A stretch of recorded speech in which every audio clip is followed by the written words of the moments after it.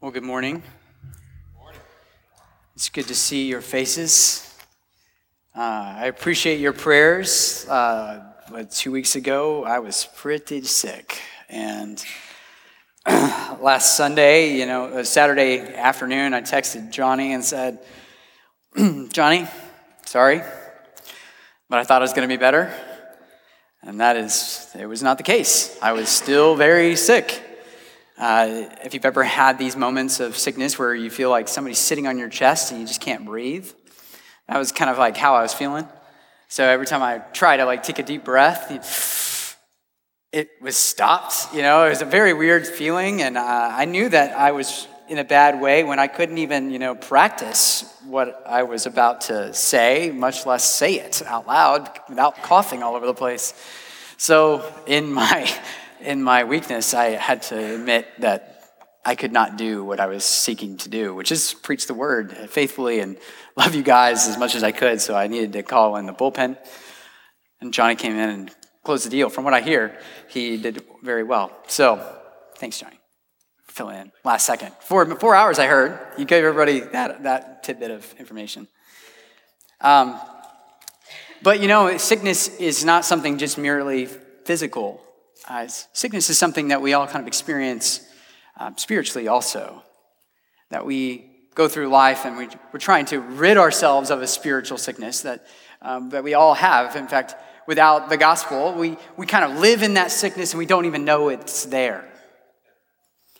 We kind of live in a state of sin and oppression that we would not otherwise know about unless God revealed it to us by his grace. And that's where his word comes in. That's where evangelists come in. That's where preachers come in. That's where good, just Christian brothers and sisters come in to our lives. They remind us of our sinfulness sometimes, and that hurts. And sometimes we need to deal with that sickness that we have. But all for the same purpose, all for one purpose, and that is to glorify God so that we might be rid of that sin, that we might be made pure from that sin, that we might not hold on to a weight that is dragging us down, so that we might be unified with the body of Christ here on earth. See, one thing I'm realizing more and more as I grow and as more gray hairs I get, my wife cut my hair last night, and I looked over and I went, oh my land, it's just wisdom keeps coming out of my hair. The more and more I grow, the more and more I realize that wisdom is lacking, even amongst the people of God. Wisdom's definitely lacking in the world. I mean, look at it. Go spend 2 minutes on social media, you'll find a whole bunch of foolishness. Go look and see what we are going through in our world, and nobody seems to be able to say anything straight. Nobody can act according to love. In fact, we'd rather talk about things, not talk to those things, or talk about people, but not to those people. I mean, and how can we fault the world for that? We can't. In reality says that they're going to do that because they only have one version of the story, right? But as Christians, we need to seek wisdom and understanding with one another. So today, I'm just going to be real honest. Today is about a subject that I myself I not just struggle with, but I feel like even when you do it right, even when I watch somebody do it right, or, you come under attack because of misunderstandings. You come under attack because of the lack of grace for one another. And so I want us to look at Titus 3, chapter 3, 1 through 11 together. Because we've been singing all about how we have been restored to Christ and one another by his work and his good pleasure, for his glory, not because of what we have done, because what we have done is only, condemned us to needing Christ. And that's actually just revealed our actual need for a Savior. But because of what Christ has done. We started this morning with Psalm 133, how pleasant it is when brothers dwell in unity. We've confessed that we don't always dwell in unity. We confessed even that we sometimes we involve ourselves in foolish controversies and quarrels. Titus 3 is a pattern of wisdom for Christians. It's a pattern of wisdom that's called profitable. It's called trustworthy. That's called excellent. And so as we read God's word together, let us hear this wisdom that God has given us through his apostle Paul, through his church. Would you stand with me as we hear the word of the Lord? Titus 3, 1-11 says this: "Remind them to be submissive to rulers and authorities, to be obedient, to be ready for every good work, to speak evil of no one, to avoid quarreling, to be gentle, and to show perfect courtesy toward all people. For we ourselves were once foolish, disobedient, led astray, slaves to various passions and pleasures, passing our days in malice and envy, hated by others and hating one another. But when the goodness and the loving kindness of God our Savior appeared, he saved us. Not because of the works done by us in righteousness, but according to his own mercy, by the washing of the regeneration and renewal of the Holy Spirit, whom he poured out on us richly through Jesus Christ our Savior, so that being justified by his grace, we might become heirs according to the hope of eternal life. The saying is trustworthy. This saying is trustworthy. And I want you to insist on these things so that those who have believed in God may be careful to devote themselves to good works. These things are excellent and profitable for people. But avoid foolish controversies, genealogies, dissensions, and quarrels about the law, for they are unprofitable and worthless. As for a person who stirs up division after warning him once and then twice, have nothing more to do with him, knowing that such a person is warped and sinful. He is self-condemned." Would you pray with me? Oh, Father, this is your word, and it is profitable to make us more like your Son. Oh, Spirit, lift our eyes to Jesus that your will might be done in our midst today. Show us what it is. Teach us what foolish controversies and division looks like. Show us how to live and dwell in unity with one another. For it is the greatest pleasure that we have to dwell with you and your people. Lord, show us your glory in the midst of today. In Jesus' name, amen. You may be seated. So the takeaway for today, and I want to give you kind of an outline of what we're going to do. To be honest, today is not the most polished sermon that I've ever written, at least from my own standards. But I want you to take away this, that Christian conduct in conflict leads to unity, not division. Christian conduct in conflict leads to unity, not division. See, Titus 3 is all about dwelling with one another in unity, bearing with one another because of what God has done, because of his goodness, relying on his mercy and his gentleness toward us, so that we might richly be able to dwell with one another in unity that Jesus Christ has given us in spite of ourselves. And so verse 1-7 are kind of setup verses for today, and I'm just going to jump straight into verse 8. So forgive me, I'm not going to unpack all of it. It would take us hours. It would take me days. So let's look at verse 8. And notice this, the saying is trustworthy. Paul is saying that this saying is trustworthy, that everything he had said before this, that the goodness and the loving kindness of God and our Savior has appeared. And so therefore, we need to avoid certain things. We need to love one another. In fact, it says this, I want you to insist on these things so that those who have believed in God may devote themselves to good works. Good works for God and God's glory alone. See, Paul has demonstrated the difference between the false teachers that Titus is dealing with, and this is a little bit of background and context, and what truly concerned Christians should be dealing with and how they should be dealing with things. Christians, the people of God, once had the same tendencies of the world. They quarreled, were harsh for gain, disobedience to rulers, spoke evil of one another, were slaves to their passions, hated and acted on hate. But now that God has liberated them from all of these things, including the bondage of death, that is sin, he has poured out his mercy on them. He has washed them and purified them from their debilitating and deadly dispositions.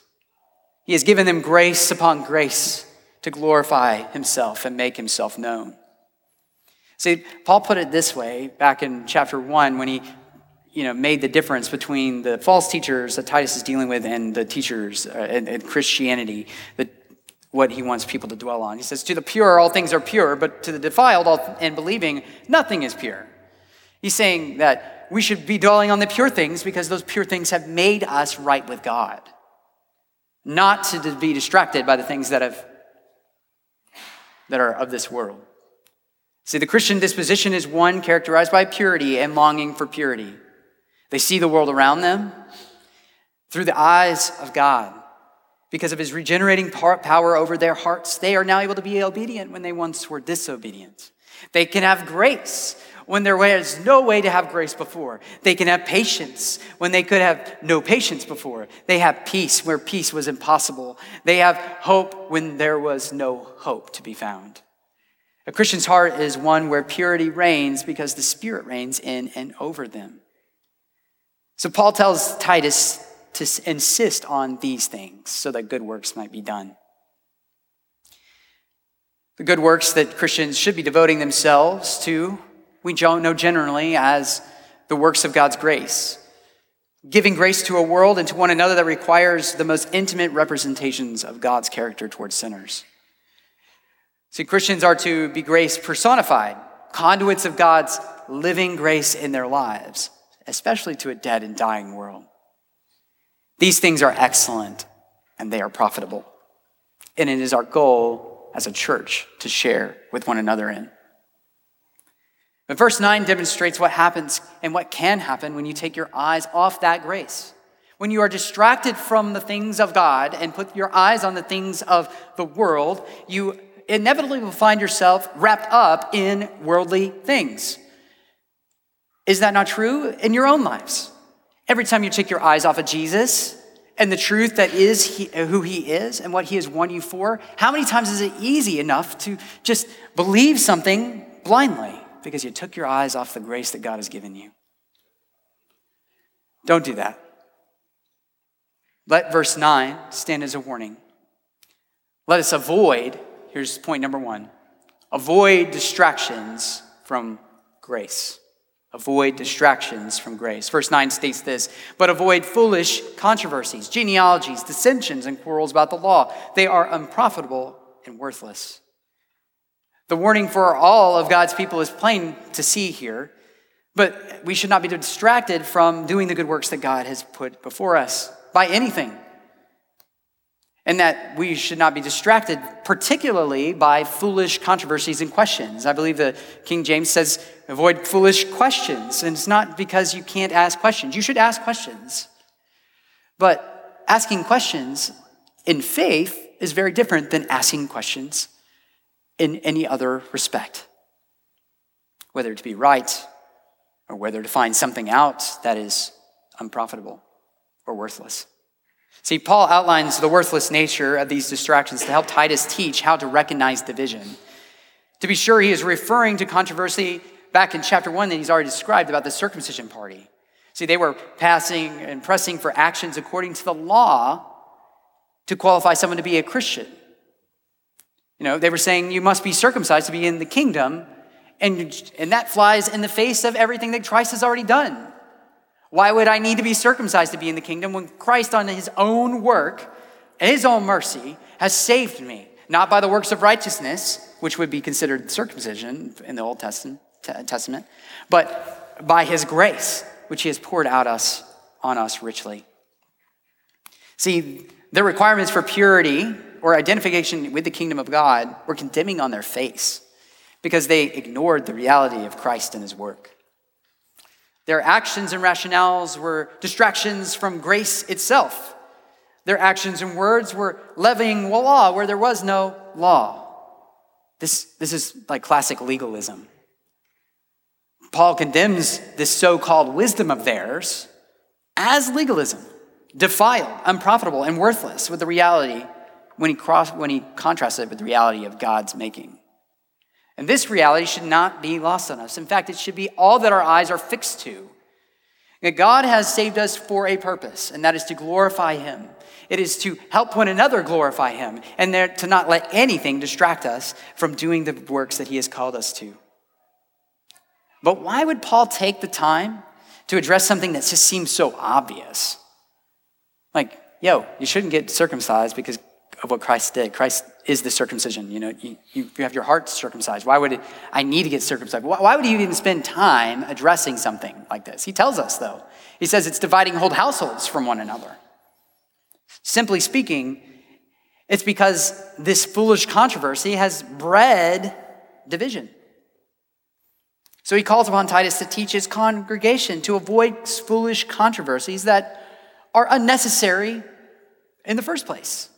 Genealogies that would lend someone some credence or authority when they were not even leaning on the truth in the first place. Dissensions that unnecessarily fracture people from one another and quarrels about irrelevant topics. Such people who act in these ways must be dealt with, and they must be dealt with swiftly because of the division that it breeds when foolish controversies come to light. See, as Christians seeking unity, that's the goal, right? We want to be unified in all things. We want to be unified in Christ Jesus under what his works are for his glory and under his grace. We must avoid these distractions from grace at all costs. Why? Because the local church is the representation of Christ to the world. It is the reality formed by God for the glory of God and by the grace of God in spite of our own sinful natures, in spite of our own selves. And so we must protect that unity of the body from anything that would distract it from that grace. We protect that unity by focusing on God and his works. We protect that unity by dealing with conflict in God-honoring ways. Paul is teaching his congregation, teaching us to avoid these things so that we do not enter into conflict when it was unnecessary at the beginning. We must conduct ourselves in a Christian manner so that we might have unity, not division. And to take our eyes off the grace that we have been given and that grace that holds us secure is to find ourselves susceptible to becoming swept away by these foolish controversies and dissension. But let me ask you a question. How many times have you found yourself in the midst of conflict and division and you didn't even know it at the time? Only looking back in hindsight can you see that it was wrong. How many times have you seen something, for instance, happen at a church and then form an opinion without seeking understanding? Based on appearances, you made a judgment. Forming an opinion without getting information directly from the person responsible or, just asking questions in general. How many times have we made judgment calls without grace, enough grace to be able to understand what the truth is? It is wrong to make judgments based on appearances. The Lord himself tells us in John 7:24 that you should not judge by appearance, but judge with right judgment. See, he's talking to the Pharisees when he says that. The Pharisees looked perfect. Their actions were perfect, at least as far as they could be. The way I like to talk about it is their tassels were very clean, but in reality, they were filthy. Because their hearts are where the seat of sin is, not their exterior appearances. So judge with right judgment. Don't judge on appearances. But we find ourselves making opinions about things that appear all the time. I mean, we do this all the time. In fact, if you just want some evidence about this, just go to Twitter. You'll find the cesspool of all things foolish. You'll find a treasure trove of just stupidity because of judging things based on their appearance. But to truly honor one another, and this is what I'm getting at, to truly honor one another, we must be able to avoid distractions from grace. We must be able to seek unity and focus our lives on the grace God has provided in Christ and not on the situations that seemingly are bad or seemingly, arising conflict within us or between the people. That is what Paul's warning us about here. He's imploring us to believe and act on grace and love. He's imploring us to look like 1 Corinthians 13, 4 and following Christians. You guys have heard this passage. It says, love is patient and kind. Love does not envy or boast. It is not arrogant or rude. It does not insist on its own way. It's not irritable or resentful. It does not rejoice at wrongdoing, but rejoices with the truth. Love bears all things, believes all things, hopes all things, endures all things. This comes in the midst of figuring out how to operate as a church. In the midst of a section of how do we deal with one another who are different in the church. It says to be characterized by love. We should be willing to approach each other in love and honor one another as Christ has taught us to honor one another. So the question before us is, how do we avoid these distractions from grace? How do we actually have this mind of love that we are supposed to have for one another? How do we protect the unity of body when distractions do occur? Because they will. We all know that. So what kind of distractions are we even looking for? Because typically we don't have doctrinal controversies like circumcision versus non-circumcision. I don't think this church has ever really dealt with that. But it is fair to say that some doctrinal controversies have arisen, at least in my time here. And it mostly just relies on clarity, right? We're, for instance, a Baptist church. So my friends, I have lots of Presbyterian friends, and one of my Presbyterian brothers, we were having a conversation about how we'd like to worship and how we have a liturgy and it's very defined. And he's like, man, that sounds great. I would love to worship at your church. And the next thing he said is, but you're Baptists. He realized that there's something that divides our how we join with one another, right? And so he's not going to come into the church and say, hey, you need to become Presbyterians so that I can worship here. No, that would be foolish. He instead was like, man, I love the fact that you guys worship like that. And I hope you guys have a great gospel impact in your world, around you. It's an amazing thing to be humble enough to do that, right? To love one another in the midst of a disagreement. For instance, we have a major disagreement with the Presbyterian Church. We don't baptize our babies, for instance. We baptize believers only. So that's a disagreement. We can disagree on that and still love one another in a way that still honors the Lord, right? And we can worship one another in spirit and truth, but we cannot. We have things that divide our churches, and that is one of them. But more than not, it's not doctrinal controversies that divide churches. It's simple things. It's simple things that lead to foolish controversies, such as gossip and hearsay. It's things that you hear without context and then you act on. It's things that you see and form an opinion about without finding understanding. Those are the things that cause foolish controversies and division in churches more than you would realize. So let me ask you a question. Do you know gossip when you hear it? Do you know what you're looking at when you see it? So this portion of the sermon, I want to make it clear. And some of you guys are thinking like, yeah, I know what gossip is. Anything you wouldn't say to the person's face, you probably shouldn't say it to anybody. That's a pretty good check on what gossip might be. But I've read this nice book. It's called Resisting Gossip this week. Because I was kind of wondering, like, why is gossip so unclear to us? Why is it unclear that we can participate in something and not not see that it's harmful to other people. And so I wanted to be informed, and so my sister gave me a good recommendation. It was a great book. I recommend it highly so that you might train your hearts to be more like Jesus. But I'm going to kind of summarize what I've kind of learned from that process. So and the way that I'm going to do that is by asking questions. So it might be a little bit different for you. I apologize. I don't want to be super direct. I just want to ask you if you know the difference between gossip and not gossip. And when the difference between someone asking advice, somebody asking or needing a listening ear for venting purposes, or spreading gossip. What's the difference? Do you realize that line is very, very thin? That line is extremely thin in a way that you would have no idea how much damage it can be when it sways to gossip. And when you're going to go to someone, are you sure what you are sharing is appropriate? And it is not gossip. Because gossip breeds foolish controversies.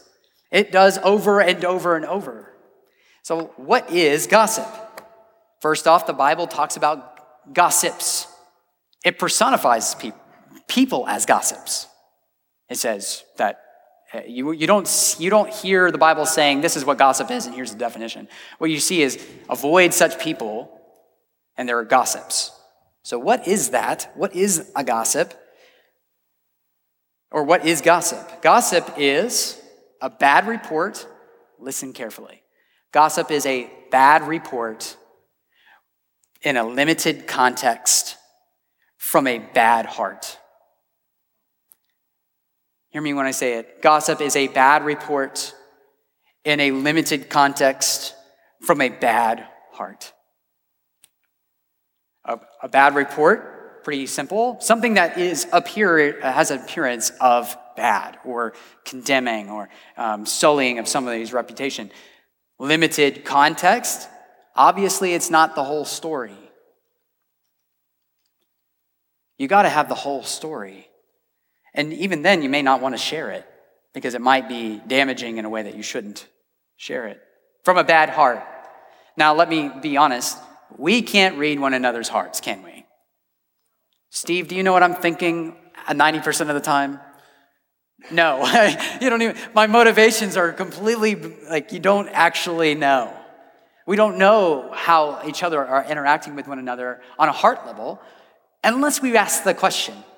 Unless you actually ask them, what is your intention with this? Right? But God knows the intentions of your heart and knows the motivations of which you do something. And so, while, this definition really doesn't encapsulate all of what gossip is, but it gives us a pretty good pointer at it. It's a bad report in a limited context from a bad heart. So when you are tempted to share information, I'm going to ask you a series of questions to ask yourselves before you share information, for it might become gossip. You may not know it's gossip. You may not know, but ask yourself these questions.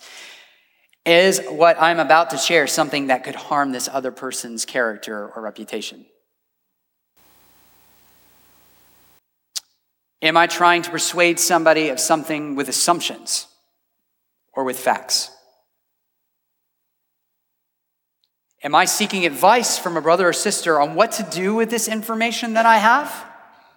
Or do I want them to act on this information? Do you understand the difference? One is asking, hey, brother, I don't know how to process this. And I don't know what to do with it. Another one is, I'm telling you this so that you act on it. Yeah, to be honest, that's really in your own head. I can't decide. I can't even read that. That's a heart posture. Am I willing to share the whole story, warts and all? No half-truths, no concealing the facts, no speaking vaguely to protect oneself or others. And the reason why I'm putting that part there, and the reason why this author says it this way, is because you don't want to share information about somebody that may or may not be true, only to find out that it's not true on the other side of things. And so being vague about something and not sharing the whole truth of what you know is probably concealing something from somebody. It's just a very weird way of going about something that shouldn't actually be happening. You see, gossip can start foolish controversy in general because it either leads someone to do something without proper context, or it sullies another's reputation without facts. Now, let me be honest here. You can ask for advice from a brother. Do it. Do it. Ask for advice how to handle things. Ask for advice on what you should do with this. But asking for advice and being adamant about that does not lead you to act. The person you're asking advice from. Does that make sense? If I'm asking for advice from you, your job is to give me advice, not to take action. We must hold one another with love and with believing the best about that person. Remember, love hopes all things. It believes all things. It does not come with slander, and it does not come in foolishness, but rather it seeks understanding. Now, the reason why I'm kind of placing it this way, if you're tempted to share a piece of information, is because your information might be one-sided. You don't know that. Proverbs 18:17 warns us that the one who states his case first seems right until the other comes and examines them. So if you are tempted to give a half-truth or conceal full portions of the situation or speak vaguely to protect others, then you should probably not say anything at all. You should probably go to your brother and seek understanding. You should not share that information because you don't know what to do with it. But if you are genuinely asking for advice, ask for advice. And if you're receiving that person's question, give them advice. Do not act. Withhold judgment out of love and respect. For those who are receiving information, and these are your sets of questions that you need to consider when you're hearing something like this. Because you need to be able to weigh the validity of a claim or weigh what is being sent to you. So here's some just general questions you need to ask yourself. Is this person trying to win me with what they're saying? Is this person's claim seemingly opposite of what I already know to be true? Does this person make a biblical argument, or is he merely making an observation about something? Does this person has this person consulted with a responsible party and received an explanation for what they are concerned about? Because here's the worst thing that can happen, or not the worst thing that can happen.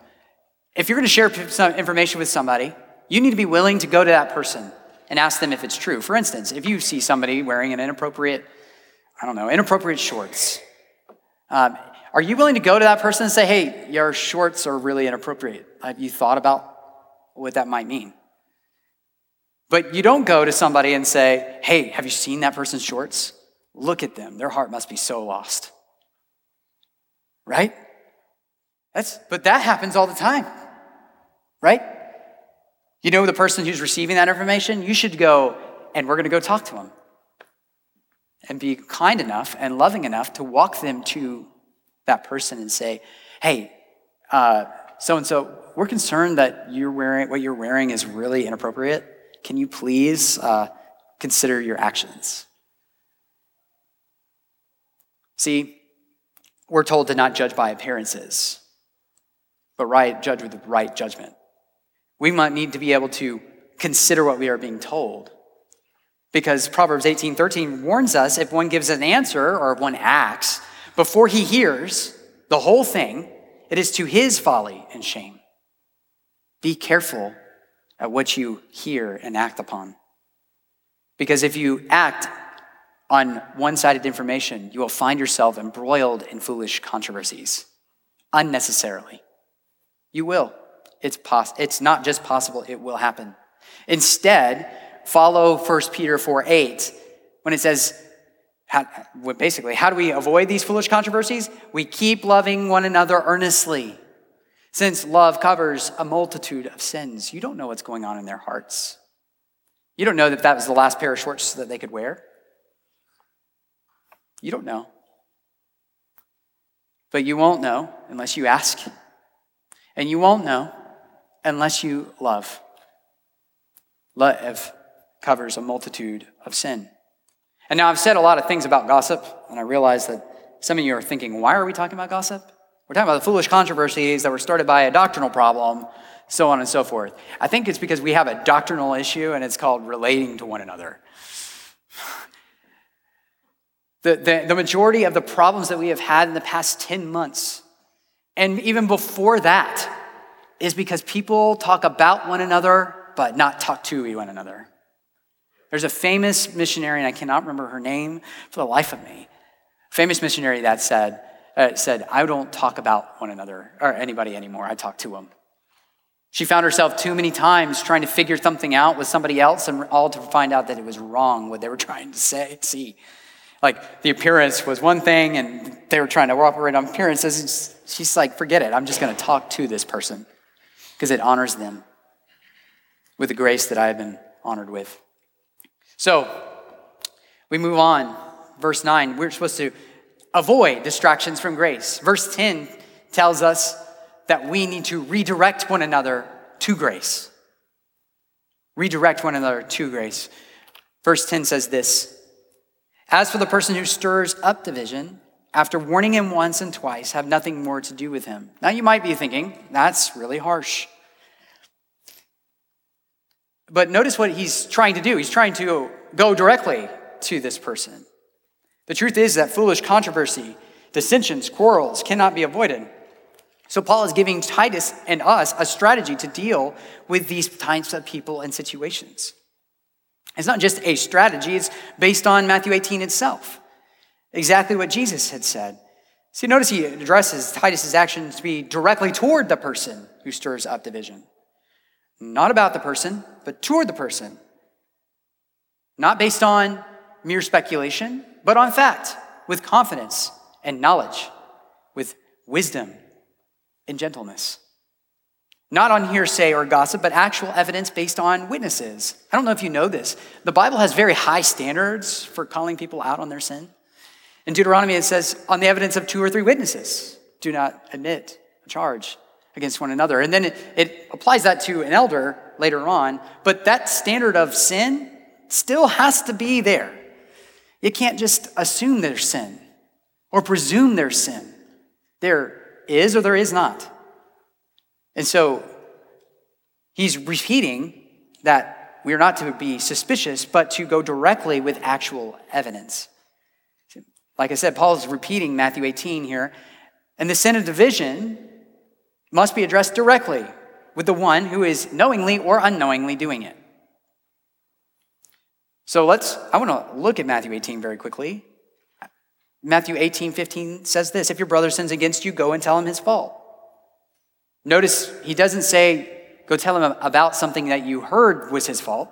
No, go tell him his fault. He says, and between you and him alone. Why would he say between you and him alone? It's because you are trying to have a measure of grace and love for one another, that you keep the circle of sin equal to the circle of knowledge about that sin. To expand it is to bring in possible more division, to bring in and breed more gossip, bring in questions where there shouldn't be questions. And you need to be able to keep it between you and your brother alone, as long as you possibly can. Now, this doesn't mean you tell him once and he needs time to consider it, but it's your time frame or whatever. No, you give him the opportunity to hear and digest, because they may not realize what they were doing with sin in the first place. Maybe they don't even realize that it was something that happened. But you need to afford your brother grace and time and long suffering to be able to recognize that he has sinned against another person. And if he listens to you, you have gained your brother. But if he does not listen, bring 2 or more, or 1 or 2, that every charge may be established by the evidence of 2 or 3 witnesses. Now, these 2 or 3 witnesses are not the people who have noticed or seen this sin necessarily, but they are people who are witnessing this person making the charge. Okay, so it's a different thing. It's great if you have those witnesses, but in this case, it's a, hey, I've told my brother that he has sinned against me. That kind of witness that. And then if he refuses to listen to him, tell it to the church. And if he refuses to him, even the church, let him be to you as a Gentile and a tax collector. That's basically what we've read, right? After warning him once and then twice, have nothing more to do with him. Now, division is a much more toxic thing. And so we need to deal with that a little more swiftly and directly. But this is, in the midst of this conflict, we have a redirection toward grace. You're warning the brother, not condemning him. You're bringing him to the knowledge of sin. You're not levying God's sword upon his throat. Do not stick your brother with a blade that you do not understand. In fact, you should probably reserve judgment altogether because you are not the judge. Christ is the judge. Have the grace to be able to hear and to walk with your brother in the presence of division, in the presence of sin. As the people of God, we must approach one another in this mind of unity and grace to turn one another away from sin. Remember, redirect people away from their sin into grace, because we cannot leave each other in sin, but we cannot act on speculation either. We cannot ignore the pain of others, but we cannot act on pain alone. We cannot allow division in the body, and we cannot act with any other motive rather than love.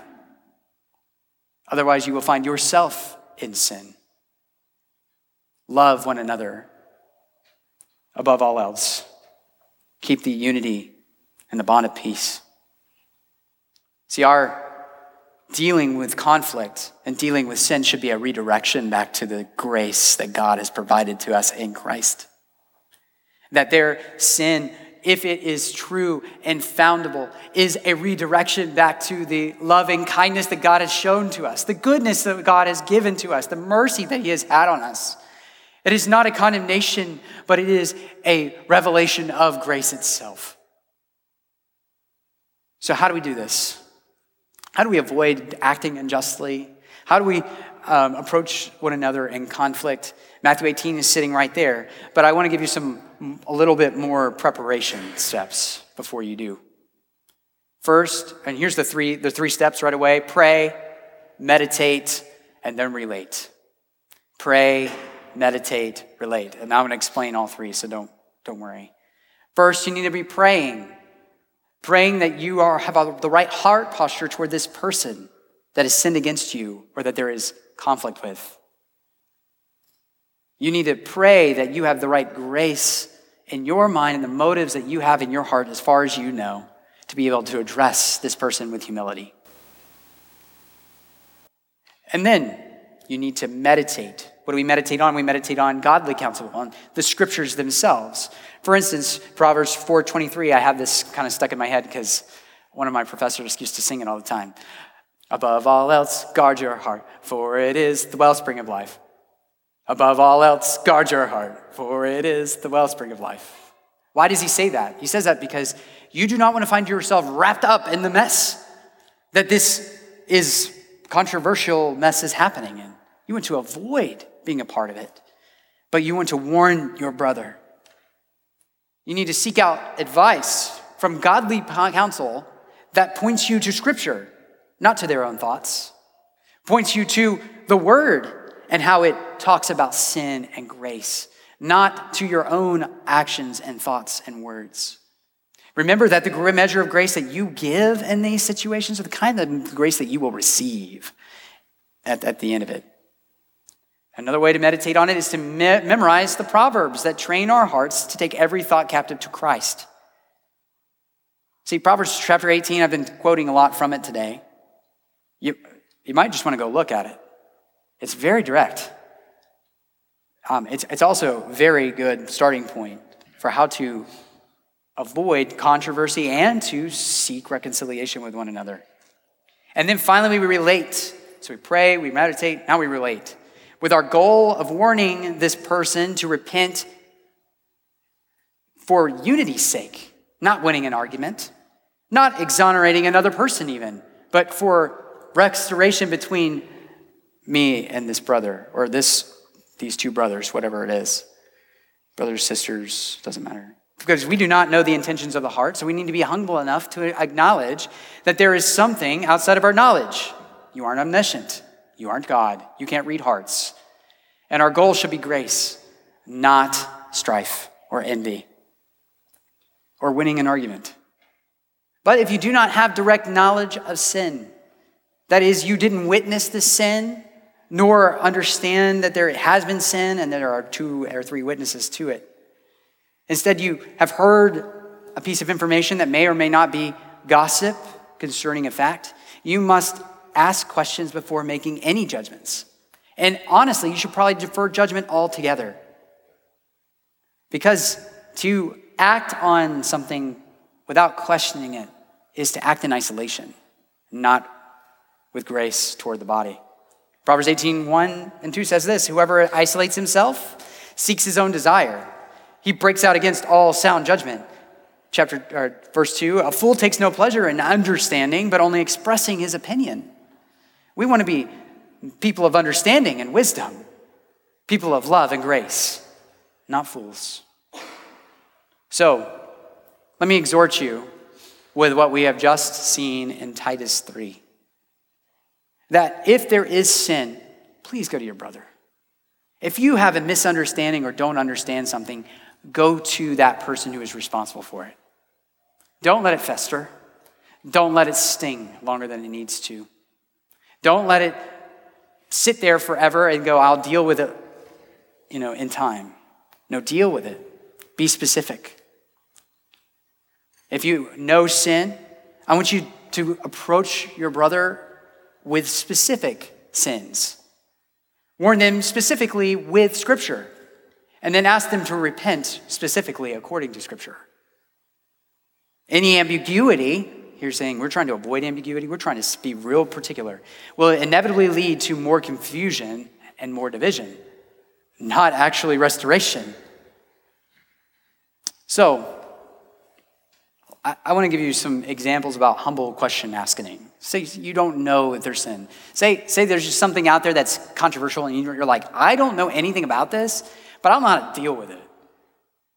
I need to ask how to handle this, but you don't really know how to ask how to handle it.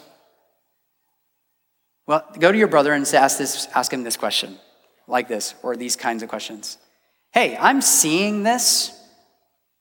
What is your thought process for thinking about through your decision? Or, hey, this is really different for me. I'm not really sure what this is. Can you explain to me why we do this way? I heard that this was a particular position of your church. Can you help me to understand what you mean, if that's true? See, we're asking good questions that are grace-filled so that we might put ourselves in the position of a learner, humble, so that we might understand one another and love one another, bear one another's burdens.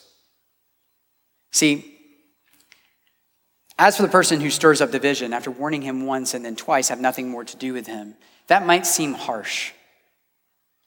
But the reality is, if you do this specifically with warning them with Scripture and asking them to repent according to Scripture, then there is no grounds for what needs to be done, especially if you're acting on fact and not hearsay.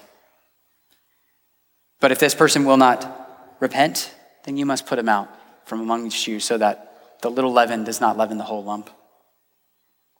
See, we must conduct ourselves to be more Christianly in conflict. So, with that, we've seen 2 points. We have avoid distractions from grace, and we have redirect one another toward grace, right? And these results will result in unity. They will. If this person really is a Christian that you're approaching and warning, then he will eventually repent of his sins and return. But if he is not, then time will tell. So, let us not act on hearsay and gossip. Let's not find ourselves in the midst of foolish controversies, dissension, and division. Let's not do anything but seek understanding with one another. We all have different thought processes. We all have different heart postures too. But you don't know them unless you ask. And so assume the best of your brothers and your sisters. Restore one another with gentleness and faith. Let us not separate from one another because of misunderstandings. Let us remember that Christ is our unity above all else. Let us meditate on that truth today. Because Christian conduct in conflict leads us to unity, not division. Let's be unified even in the midst of conflict. Would you pray with me?